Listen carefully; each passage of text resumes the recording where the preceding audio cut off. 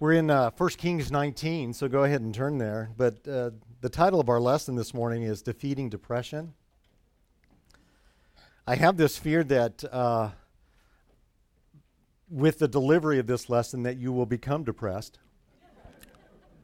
But hold fast. During this lesson, I also have application points, so you can use those application points if I cause you to become depressed. But seriously, Charles Haddon Spurgeon, the great gospel preacher of the 19th century, was quick to admit that he had bouts with intense, deep depression. He once said, "I'm the subject of depression, so fearful that I hope none of you ever get to such extremes of wretchedness as I go." He also said, "Although my joy is greater than most men, my depression is such as few can have an idea of." You know, I would venture to guess in a group this size, there could be genuine believers who battle with depression on a regular basis. Either you struggle personally or you know someone who does. And either way, my prayer is that this lesson will be of some benefit to you. You know, sometimes I'm wondering if this topic is not talked about amongst Christians in Christian circles because of the stigma that it brings on the spirituality of the person who might admit that they suffer from depression. But I'm thankful for the Word of God because it does not brush off our emotions, but it deals with them head on. It gives us the ability to see from God's perspective. I'm thankful for His Word because He gives us, from His perspective, how to deal with our emotions. His Word is a manual for us, how to handle life's ups and downs. And God's Word is indeed sufficient to meet us where we're at, and it always lifts us to where we can set our hearts on heavenly things. As you take a look at Psalm 119, in verse 25, the psalmist is crying out to be restored or to be quickened, to be brought back to life. And in the context of this, it suggests that his revival he wants to be revived again from his depression. He says in verse 25, he says, "My soul cleaves to the dust. Revive me according to your word." And in verse 28, he says, "My soul weeps because of grief. Strengthen me according to your word." And so the psalmist is crying out for revival. He wants his joy to be restored. You know, and a few verses later in Psalm 50, 119:50, he says this. He says, "This is my comfort in my affliction, that your word," past tense, "has revived me." It brought him back. It restored him. God's word is sufficient to restore us and to offer us hope. Let's go to our great God in prayer. Pray with me. Father, it's to this end that we pray. Father, we come to a topic this morning that of depression, and I know that there might be many in here that battle with this. If not personally, then knowing someone who does. God, I pray that you would be able to equip us with your word this morning so that we might understand from your perspective who you are, your love and your great goodness and your tenderness towards us. Revive us, Lord, and help us to know how to come alongside others as well. So I pray that as we are confronted with your word this morning, that we would be a changed people and have a better understanding. We ask this in Christ's name. Amen. We're in 1 Kings chapter 9, and in this passage we see the great prophet Elijah dealing with depression in his own life. But before we look at his spiraling into despair, we need to remember the spiritual accomplishments of this great man. As you recall from 1 Kings chapter 17 and 18, we witnessed that Elijah was a great man of faith. He trusted in the providence of God to sustain him. He obeyed God's command to hide in the Kerith ravine, and there he was fed by ravens that were sent by God. He obeyed God's command to go to Zarephath, where he was fed from an endless supply of flour and oil. He had faith in God that he could raise the dead, so he stretched out his body over to the widow's son and prayed for his life to return. Elijah was a man who had passion for biblical worship. He offered the proper sacrifice on the proper altar at the proper time of day to the proper God. Elijah was a man of deep faith, and it was demonstrated in his prayer life. He prayed that God would shut up the heavens from the rain, and it did. He prayed for spiritual health of the nation of Israel, and he witnessed many repenting of their sin and returning from worshiping Baal to worshiping the true God. And we need to remember that Elijah was a great man of God. He was among the greatest prophets. When Jesus was transfigured on the mountain, Elijah was there with Moses talking to our Messiah. And lastly, I want us to be reminded of Elijah's humility. I want you to take a look at 1 Kings chapter 18, beginning in verse 44. Elijah is here, and he's instructing his servant. He's telling him to go to Ahab, King Ahab. And he says, go to Ahab. And he says, tell him this, prepare your chariot and go down so that the heavy shower does not stop you. The rain is coming. And so he's telling his servant to go to Ahab and tell him to go on and to leave. Verse 45, in a little while the sky grew black with clouds and wind, and there was a heavy shower. And Ahab rode and went to Jezreel. Now look at verse 46. It says that the hand of the Lord was on Elijah, and he girded up his loins and outran Ahab to Jezreel. Now the point of this story is not that Elijah was some great spiritual athlete, and perhaps he was an athlete. And the point of this story is not that he got to Jezreel first, as if they were in a race. For Elijah to run ahead of Ahab was to identify himself as one of Ahab's servants.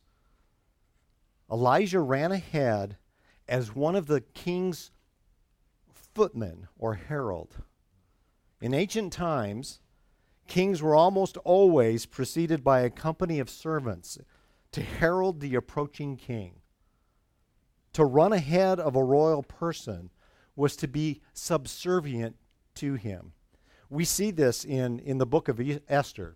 I think you remember as Mordecai was led about the streets of Susa on a royal horse, Prince Haman, who could not stand Mordecai, was compelled to lead Mordecai, proclaiming to all the people Mordecai's greatness. And so this humiliation for Haman came because he had to go ahead of Mordecai, proclaiming his greatness. And that's what Elijah is doing here.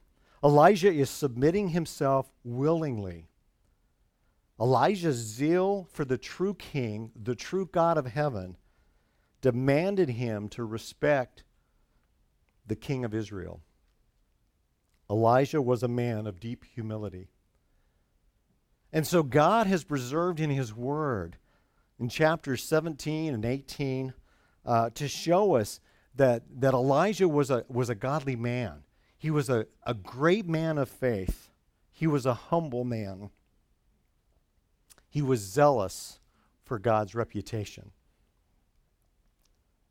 But God, by his providence, has also reserved in his word for us to see this great man of faith at his worst. In chapter 19, we see this great man of faith spiraling into the depths of despair. Point 1 on your outline, Elijah escapes from Jezebel. If you take a look at verse 1, it says, "Now Ahab told Jezebel all that Elijah had done and how he killed the prophets with the sword.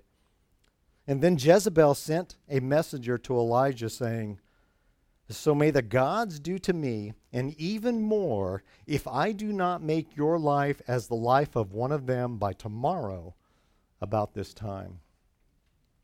In other words, Elijah, you have until sundown to get out of town, or your life is mine. Now, I want you to think about this.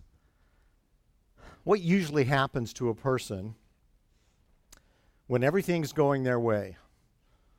God has blessed them abundantly. They're making all their appointments. The parking spot is right where he needs to be. He's making all the lights. But God is blessing him throughout the day. But one thing seems to go wrong. Maybe someone says something evil or mean to them. Where does that person's focus usually go? After all that God has blessed him with during the day, where does that person's focus usually go? Yeah, on that one mean thing, that one negative thing. And so instead of focusing all on that God had previously accomplished through Elijah, he was consumed by the threat of his life. Verse 3, he says that he was afraid. Excuse me. And he arose and ran for his life and came to Beersheba, which belongs to Judah. And he left his servant there. Elijah fled over 90 miles to Beersheba. You know, excuse me. And so when I think of this, I really scratch my head to wonder what happened. How did this man of God, this man who was undaunted against Ahab and all the prophets of Baal, how did he suddenly become timid and afraid? And not only did he flee to Beersheba, but if you look at verse 4, he said he himself went a day's journey. Thank you. Appreciate that. In verse 4, he goes a day's journey into the wilderness. And he came and sat under the juniper tree. And so what Elijah is doing here, he's getting as far away from Jezebel as he can, as fast as he can. Now look at the end of verse 4. Elijah requested for himself that he might die. And he said, "It is enough now, O Lord. Take my life, for I'm not better than my fathers." Elijah is spiraling down quickly. He has suicidal thoughts. He did manage to pray. We got to give him credit there. He put his desires to end it all in the form of a petition to God. Now, before we continue, we just really need to remember here that suicide is an abomination to the Lord. It's God and God alone who is the Lord of life. And only he chooses when we exit this world. But Elijah is not the only man in Scripture that felt hopeless to the point of crying out to God and asking for his life to be ended. If you recall, we have Moses in Numbers 11. When he was leading the nations in the wilderness, it became too much that he could handle. And so he asked God to end his life. Job, in Job chapter 10, he wished that he was never born. Jeremiah, he cursed the day of his birth in Jeremiah 20. And then Jonah asked God to take his life. From Jonah's perspective, it was better for him to die than to live. These men did long for death, but one of the things that we learned is that they did not take their own life. Instead, as an example to all of us, they take their despair to the place where God rules. they take their despair to the throne room of God, and they pray to the Lord of life. And I think this is something that we can learn from all these men. You know, we need to remember that we're never promised in God's word of a carefree life if we come to Christ. The gospel is not a ticket to a life without problems. Coming to Christ in genuine biblical faith does not mean that we're no longer to deal with the sin of this world or the unregenerate flesh of our desires. Now, don't get me wrong. God the Father, through Christ, has blessed us with every spiritual blessing in the heavenly places. But they will not be fully realized, nor will they fully be experienced perfectly in this lifetime. And the example given to us here is that even in our hopelessness, we can always approach the God who tenderly cares for us. And I think it's important for us to understand some of the spiritual causes of depression. Some of the things that we can glean so far. And this is not an exhaustive list, but I hope it's a list that's helpful to you in your personal walk, especially as you counsel others who find themselves in a state of depression. Some causes of depression, one would be just fatigue. Elijah was exhausted. You know, after slaying the prophets of Baal, Elijah tells Ahab to leave and go and get something to eat and drink while he himself went back up to Mount Carmel to pray. And soon after, he runs a marathon to Jezreel. And then he runs another 90 miles from Jezreel to Beersheba. And finally, he went a day's journey into the wilderness. And even though he might have been a superior athlete, he was on the verge of physical exhaustion. So, fatigue can be a contributing factor that leads to depression. Another cause of spiritual depression is isolation. Isolation. You know, the Christian life was designed by God to be lived out in the context of a community of believers. You know, this community is called the church. God designed it that we are to be mutually accountable to one another. No Christian can thrive or survive without the communion of the saints.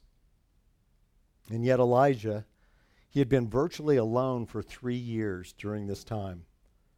He did not have intimate fellowship with like-minded believers. Depression is not only caused by the absence of community, it also perpetuates it. It makes you understand a little bit better during the year 2020 when we had the COVID-19 lockdowns, why the suicide rate went so high. A next cause is spiritual opposition. Spiritual opposition. Elijah stood against all the prophets of Baal, but even when he had overcome them, he was opposed by Jezebel. Thus, Elijah, being under direct spiritual attack, relentless spiritual opposition, is bound to bring a believer to the point of discouragement. You know, perhaps you find yourself in a workplace where you're the only one who has genuine faith in Christ, and your faith in Christ is continually mocked. Perhaps you're the only one in your family, and your constant opposition to your faith can be very challenging. And along with spiritual opposition, there's dashed expectations. It's very likely that after coming from the ultimate mountaintop experience off of Mount Carmel, and seeing those who were once in opposition to God, they repented and began to worship God, was an extreme emotional high for Elijah. He probably was looking forward to his encounter with Jezebel. And as he was coming to Jezreel in full confidence, he came there thinking that the Lord is going to win the day. But in his encounter with Jezebel, it was a slap in the face spiritually for him. Take a look at verse 3 again. In verse 3 it says, "And he was afraid and arose and ran for his life." I think the King James does a better job of translating this verse here. It says in King James, it says that, "And when he saw, he arose and ran for his life." So in that moment of being confronted by Jezebel, he was gripped by fear and his life passed before his eyes. And at that moment in time, Elijah takes his gaze off the Lord and he fixed it on his circumstances. And that's what happens with us when we become depressed. Our gaze is taken off our Lord and it's placed on the circumstances that we find ourselves in. And we can be overwhelmed by the situation and slip into depression. When our expectations are not met by how we think God should handle a specific situation in our life, our hopes are dashed and we can slip into depression. And then lastly, another cause is just simply guilt. Guilt. Elijah deserted his post in the middle of the battle. He abandoned his divine calling at a crucial moment in the spiritual destiny of the whole nation here. Elijah failed in the one area of life that was his greatest spiritual strength, and that was bold faith. He simply just walked away from God. You know, I realize that there are other factors that can contribute to depression, and most likely do. But there are simple remedies for these.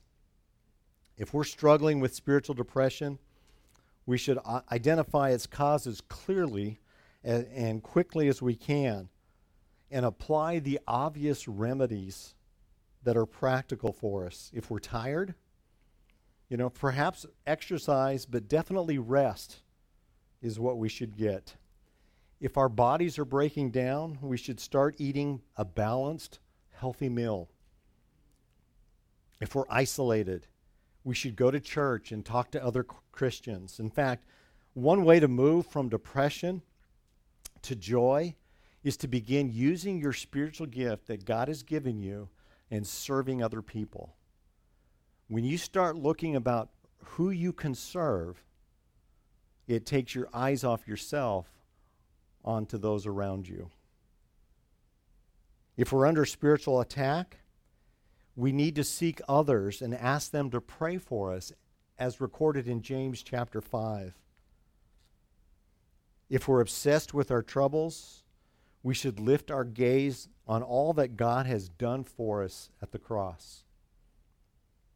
And then finally, if we're guilty of sin, we need to confess our sins and repent. Psalm 32 reminds us that when I kept silent about my sin, my body wasted away through my groaning all day long. For day and night your hand was heavy upon me. My vitality was drained away as with the fever of heat of summer. I acknowledged my sin to you, and in my iniquity I did not hide. I said, I will confess my transgressions to the Lord, and you forgave the guilt of my sin. Being assured that we're in a right relationship with our Lord and Savior brings healing to the heart very quickly. So in the midst of dealing with depression, we need to remember that God continues to love us and He desires to care for us. And that's exactly what we see in our passage here. Point 2 on our outline, Elijah encounters Jehovah. If you take a look at verse 6, Elijah lays down and he sleeps under the juniper tree. And behold, there was an angel touching him. And he said, arise, eat. And then he looked, and behold, there was at his head a bread cake baked on hot stones and a jar of water. So he ate and drank and lay down again. when Elijah had enough, when he asked God to take his life, he discovers here that God's grace is more than enough for him. These verses remind us that we serve a loving and gracious Father who cares in our time of hurt. And not only do we witness God's tender mercies given to Elijah, but it's also a reminder for us of how to minister to those around us who are depressed. You know, God could have given Elijah a stiff rebuke. He could have told him to pull himself up by his sandals and get with it. I know that that's what I would have done. But God demonstrates his steadfast love and his tender heart by coming to caress Elijah with physical touch, to speak to him in an audible voice, to provide nourishment in need, to restore him. And if you look at down in verse 7, we begin to see that this was God himself who did this. Look what verse 7 says. It says, "The angel of the Lord came again a second time and touched him and said, 'Arise and eat.'" You know, anytime in the Old Testament where you see the phrase, "an angel of the Lord," this is the pre-incarnate Christ. This is God himself, the second member of the Trinity, the second person of the Godhead, who comes to Elijah so tenderly, mercifully ministering to him. God demonstrates his care for those by allowing us to come to him in our time of need. In Matthew 11, we're reminded that Jesus even said, he says, "Come to me who are weary and heavy laden, and I will give you rest. Take my yoke upon you and learn from me, for I am gentle and humble in heart, and you will find rest for your souls, for my yoke is easy and my burden is light." So in verse 8, we see that Elijah rose, and he ate and he drank, and went in the strength of that food for 40 days and 40 nights to Horeb, the mountain of God, or Mount Sinai. Now, I'm not sure if this is the route that Elijah would have taken. However, it was most likely that he took this route that you see here on the screen. According to Google Maps, it would take 87 hours by foot. I tried to figure out how long it would take by camel, but it didn't give me that option. John MacArthur comments that it took Elijah double the time it normally should have taken. And then John MacArthur, he comments on this as being this was something that literal happened. It took him 40 days, but it was also symbolic. This is what John MacArthur says. He says, "As the people of Israel had a notable spiritual failure and so wandered 40 years in the desert, as Moses had spent 40 days on the mountain without bread and water, sustained only by God as he awaited a new phase of service, so Elijah was to spend 40 days depending on God's enablement as he prepared for a new commission from the Lord." And after the 40 days in the wilderness, Elijah is still depressed. And we need to remember that depression is not like a 24-hour virus. I've had this cold for a week. It seems like 40 days. Spiritual depression is hard to shake. But God's love for Elijah made it evident through his focused pursuit of this prophet. Look at verse 9. In verse 9, Elijah came to the cave and lodged there, and behold, the word of the Lord came to him, and he said, "What are you doing here, Elisha?" Now, I can't be sure, but as I studied this, it seems as if Elijah spent most of the 40 days in the wilderness rehearsing a bitter speech that he was ready to give to God the next time he had a chance to talk to him. And here's his chance. the Lord comes to him and asks, "What are you doing there? What are you doing here, Elijah?" Now, again, I was not there, but I'm going to attempt to read the way I truly believe Elijah responded. Okay, we just have the words, we don't have the emotion, but this is how I think it came out. "I've been very zealous for the Lord, God of hosts, and for the sons of Israel, forsaken the covenant, and tore down your altars, and killed your prophets with the sword. And I alone left, and they're seeking my life to take it away." You don't know how long it's taken me to practice that. Okay, so, all right. I should probably go practice some more. Now, thank you, appreciate that. Now, the reason I believe that Elijah responded this way is because, it's a well-rehearsed response, and I need for you to drop down to verse 13, because the same question is posed to him, and he gives the exact same response. Verse 13, he says, "Behold, a voice came to him and said, 'What are you doing here, Elijah?' And he said, I've been very zealous for the Lord, the God of hosts, for the sons of Israel have forsaken your covenant. They've torn down your altars. They've killed your prophets with a sword. And I alone am left. And they seek my life to take it away." Now, breaking down this response, we can see that during this depressed state in his life, the prophet was preaching to himself half-truths or lies. And these are very destructive when we are in this state of depression.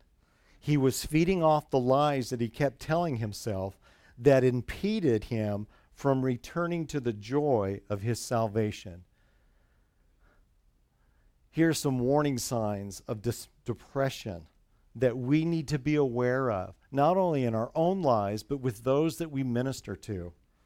First, he was feeding himself half-truths or lies of his self-righteousness.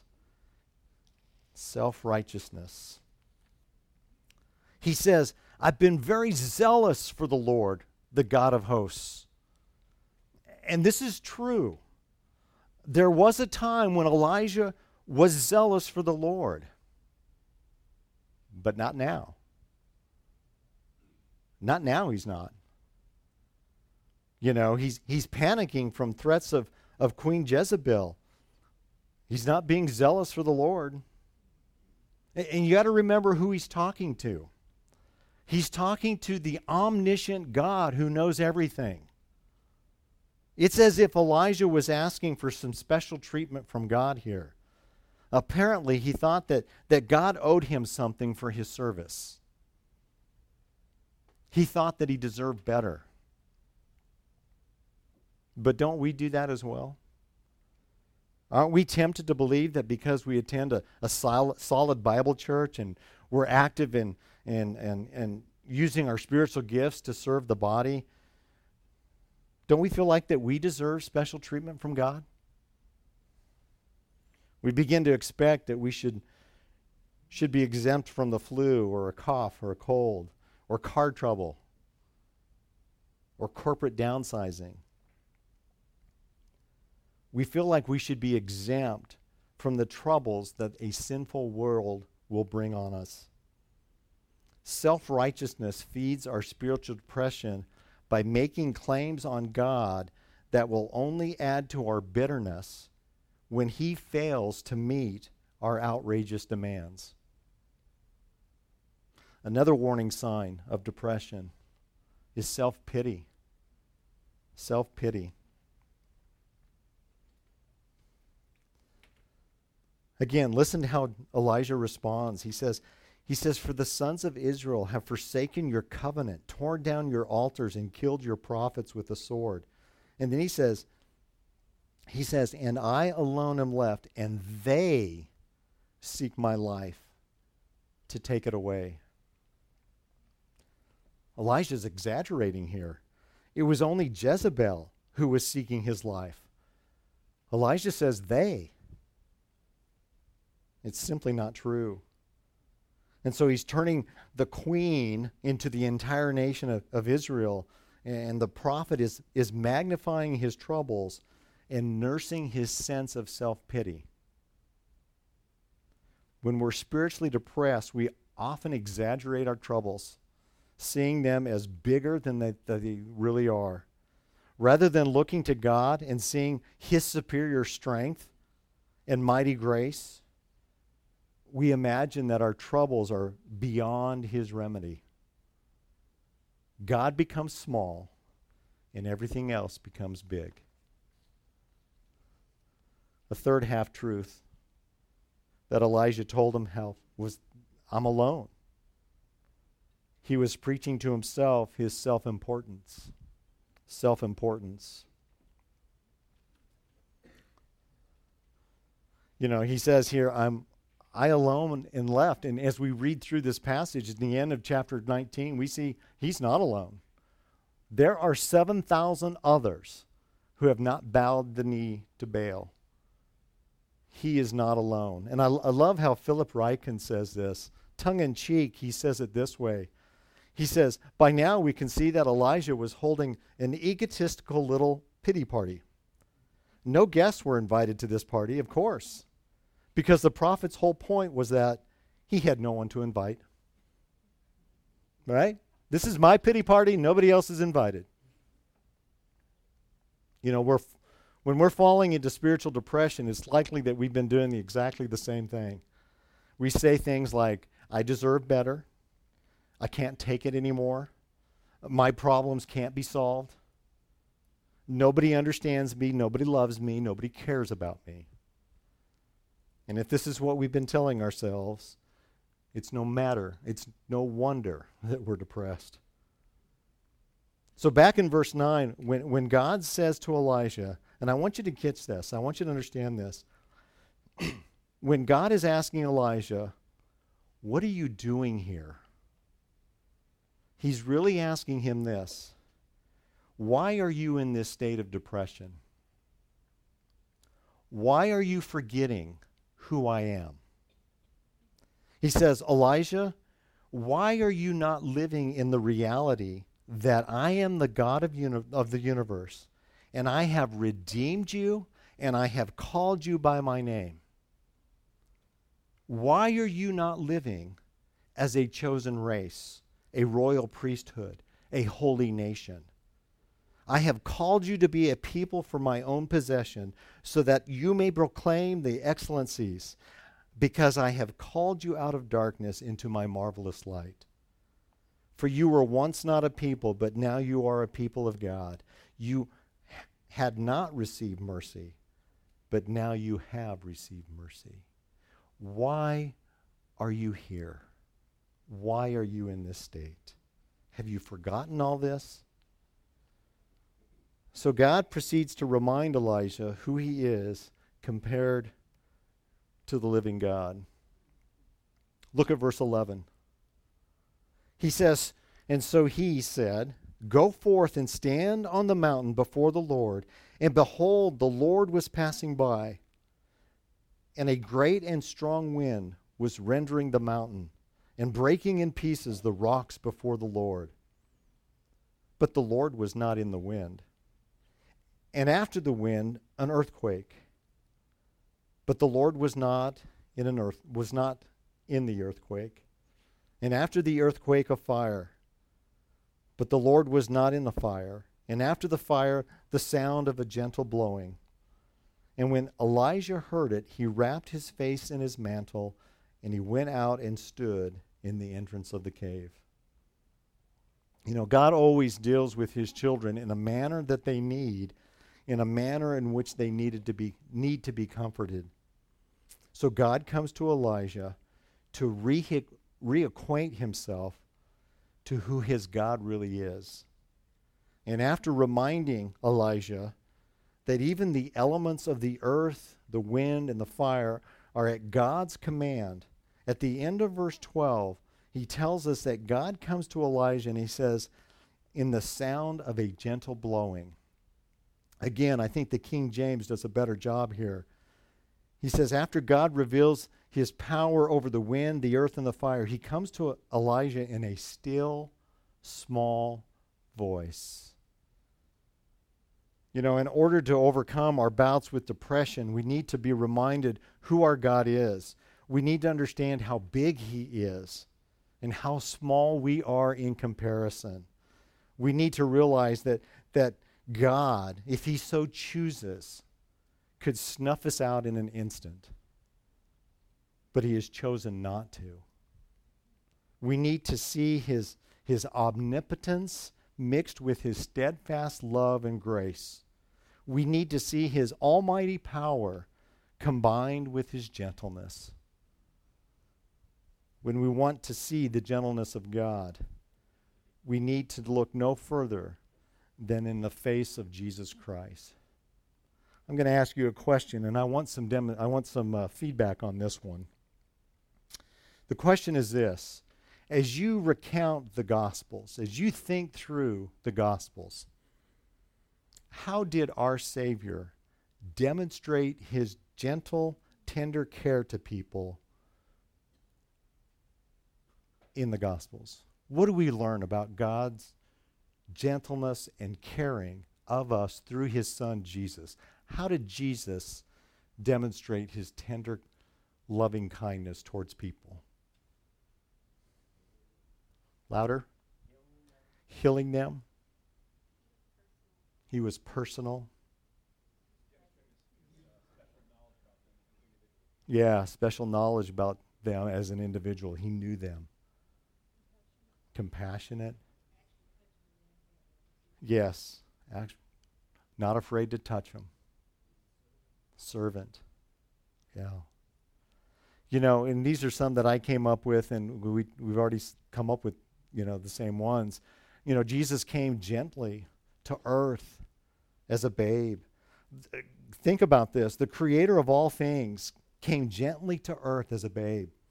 Not born into a wealthy royal family, but to parents of humble means. That's his gentleness. He was gentle with those who were lepers, touching their wounds and healing them. He was gentle with those who grieved, weeping with those who wept. He was gentle when he entered Jerusalem riding on a donkey, showing kingly humility there. And the one that I think I always come back to is he was gentle with all his disciples, restoring all of them to fellowship because all of them denied him and forsook him. You know, we can go on, but in our passage, God demonstrates his gentle reminder that God has not left his throne. He instructs Elijah that he's still at work. He's quietly at work, and sometimes without perception, he's still calling Israel to himself. And this comes to our last point. Elijah enlists Elisha. Look at verse 15.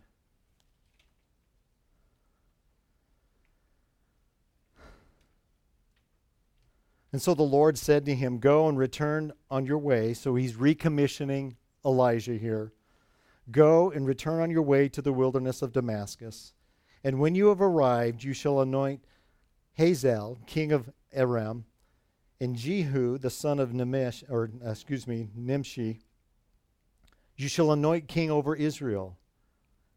And Elijah you shall appoint as prophet in your place. It shall come about, the one who escapes from the sword of Hazael, Jehu shall put to death. And the one who escapes from the sword of Jehu, Elisha shall put to death." Verse 18. "And yet I will leave 7,000 in Israel, all the knees that have not bowed to Baal, and every mouth that has not kissed him." So he departed from there and found Elisha, the son of Shaphat, while he was plowing with 12 pairs of oxen before him, and he with the 12th. And Elijah passed over him and threw his mantle on him. And he left the oxen and ran after Elijah. And he said, "Please, let me kiss my father and my mother, and I will follow you." And he said to him, "Go back again, for what have I done to you?" Or in other words, what he's saying here is, I will not prevent you from saying goodbye to your parents. Go do it. And so, verse 21, he returned from following him, and took the pair of oxen and sacrificed them and boiled their flesh with the implements of the oxen and gave it to the people, and they ate. And then he arose and followed Elijah and ministered to him. Elijah was restored. He found the joy and the peace and the comfort in the God who cares. You know, as I was studying this lesson, I came up with many implications, but I thought that really it narrows down to just one. And for those of us who want to avoid the pitfalls of depression, or whenever we find ourselves depressed, or how we can minister to those who are in a state of depression, we need to daily rehearse the fundamentals of the gospel. We need to speak the gospel to ourselves daily. We need to daily remind ourselves of all that God has done for us in Christ. There at the cross, where justice and mercy met. I began this lesson by quoting Charles Spurgeon. I think it's important to make sure that we follow up on these quotes. Charles Spurgeon did say, "I am the subject of depression so fearful that I hope none of you ever get to such extremes of wretchedness as I go to." But he did say, "But I always get back again by this. I know that I trust Christ. I have no reliance but in him. And if he falls, I shall fall with him. But if he does not, I shall not." He did say, "Although my joy is greater than most men, my depression is such as few can have an idea of." But he also said, "I bless God that at my worst, underneath me, I found the everlasting arms."